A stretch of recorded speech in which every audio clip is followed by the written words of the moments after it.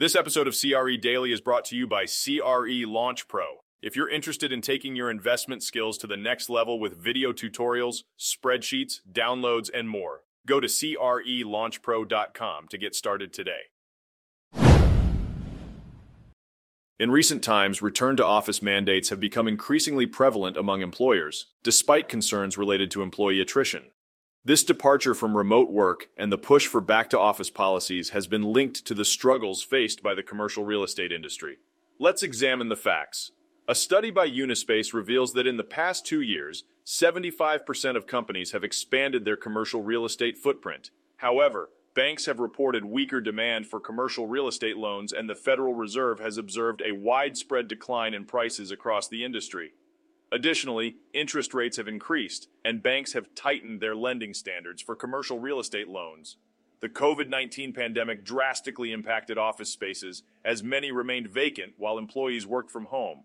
This reduced the demand for retail and office spaces, leaving companies with the burden of maintaining unoccupied offices. The financial implications of unused spaces became apparent during quarterly and annual budget reviews. As the economy entered an inflationary period, interest rates rose and banks became more cautious in their lending practices for commercial real estate loans. Some companies recognized the changing landscape and transitioned to hybrid or fully remote work models, while also divesting their commercial real estate holdings. However, others were slower to adapt. The losses incurred from commercial real estate loans can have significant implications, as it is a $20 trillion industry. Financial institutions hold 60% of all commercial real estate loans, as highlighted in the 2023 Financial Stability Report from the Federal Reserve. Sustained losses in this sector could pose risks to the financial stability of major banks, further contributing to the volatility of the market.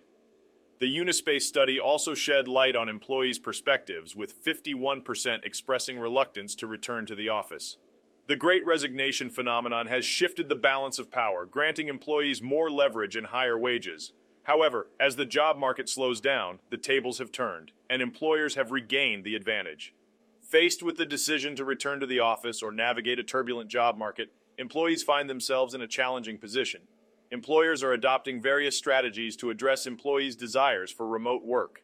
Some organizations are offering hybrid work schedules and enhancing office amenities to entice employees back to the office.